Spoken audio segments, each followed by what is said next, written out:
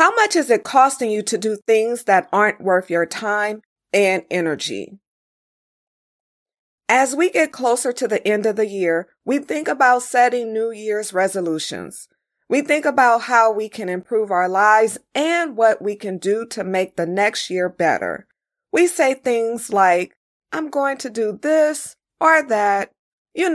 Like next year, I'm going to the gym or I'm going to write that book. Is your list filled with worthy goals or just things you're thinking about doing? We talk about doing many things and compile a never-ending to-do list, but we never asked ourselves to do any of those things that really matter. Hi, I am Tam. Thanks for checking out the Sincerely Her podcast. Hit the subscribe button and jump on my email list if you like what you hear.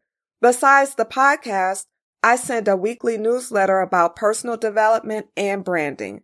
I have plans to teach a future self and goal-setting workshop, so sign up to be notified of the details.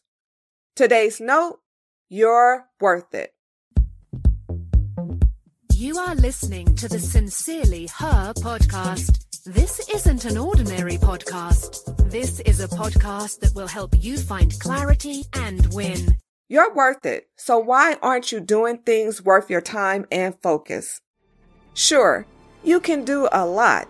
Anything is possible. But the reality is you're only going to move forward and make progress on things that matter. And to do that, you'll have to decide who and what is worthy of your time. That includes hanging out with people not worth your time or letting insignificant things stand in the way of setting and accomplishing worthy goals. What's a worthy goal? A goal worth your time and focus. A goal that matters to you and the world. Think of it like this. Does the stuff on your never-ending to-do list really matter? Is any of it worth your time? Here's a newsflash for you.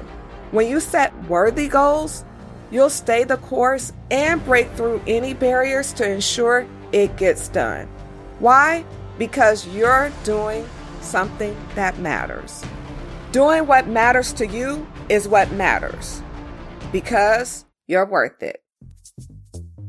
Thanks so much for listening to the Sincerely Her podcast. Remember, be you, trust yourself, be happy, travel, be authentic, have confidence, and never give up.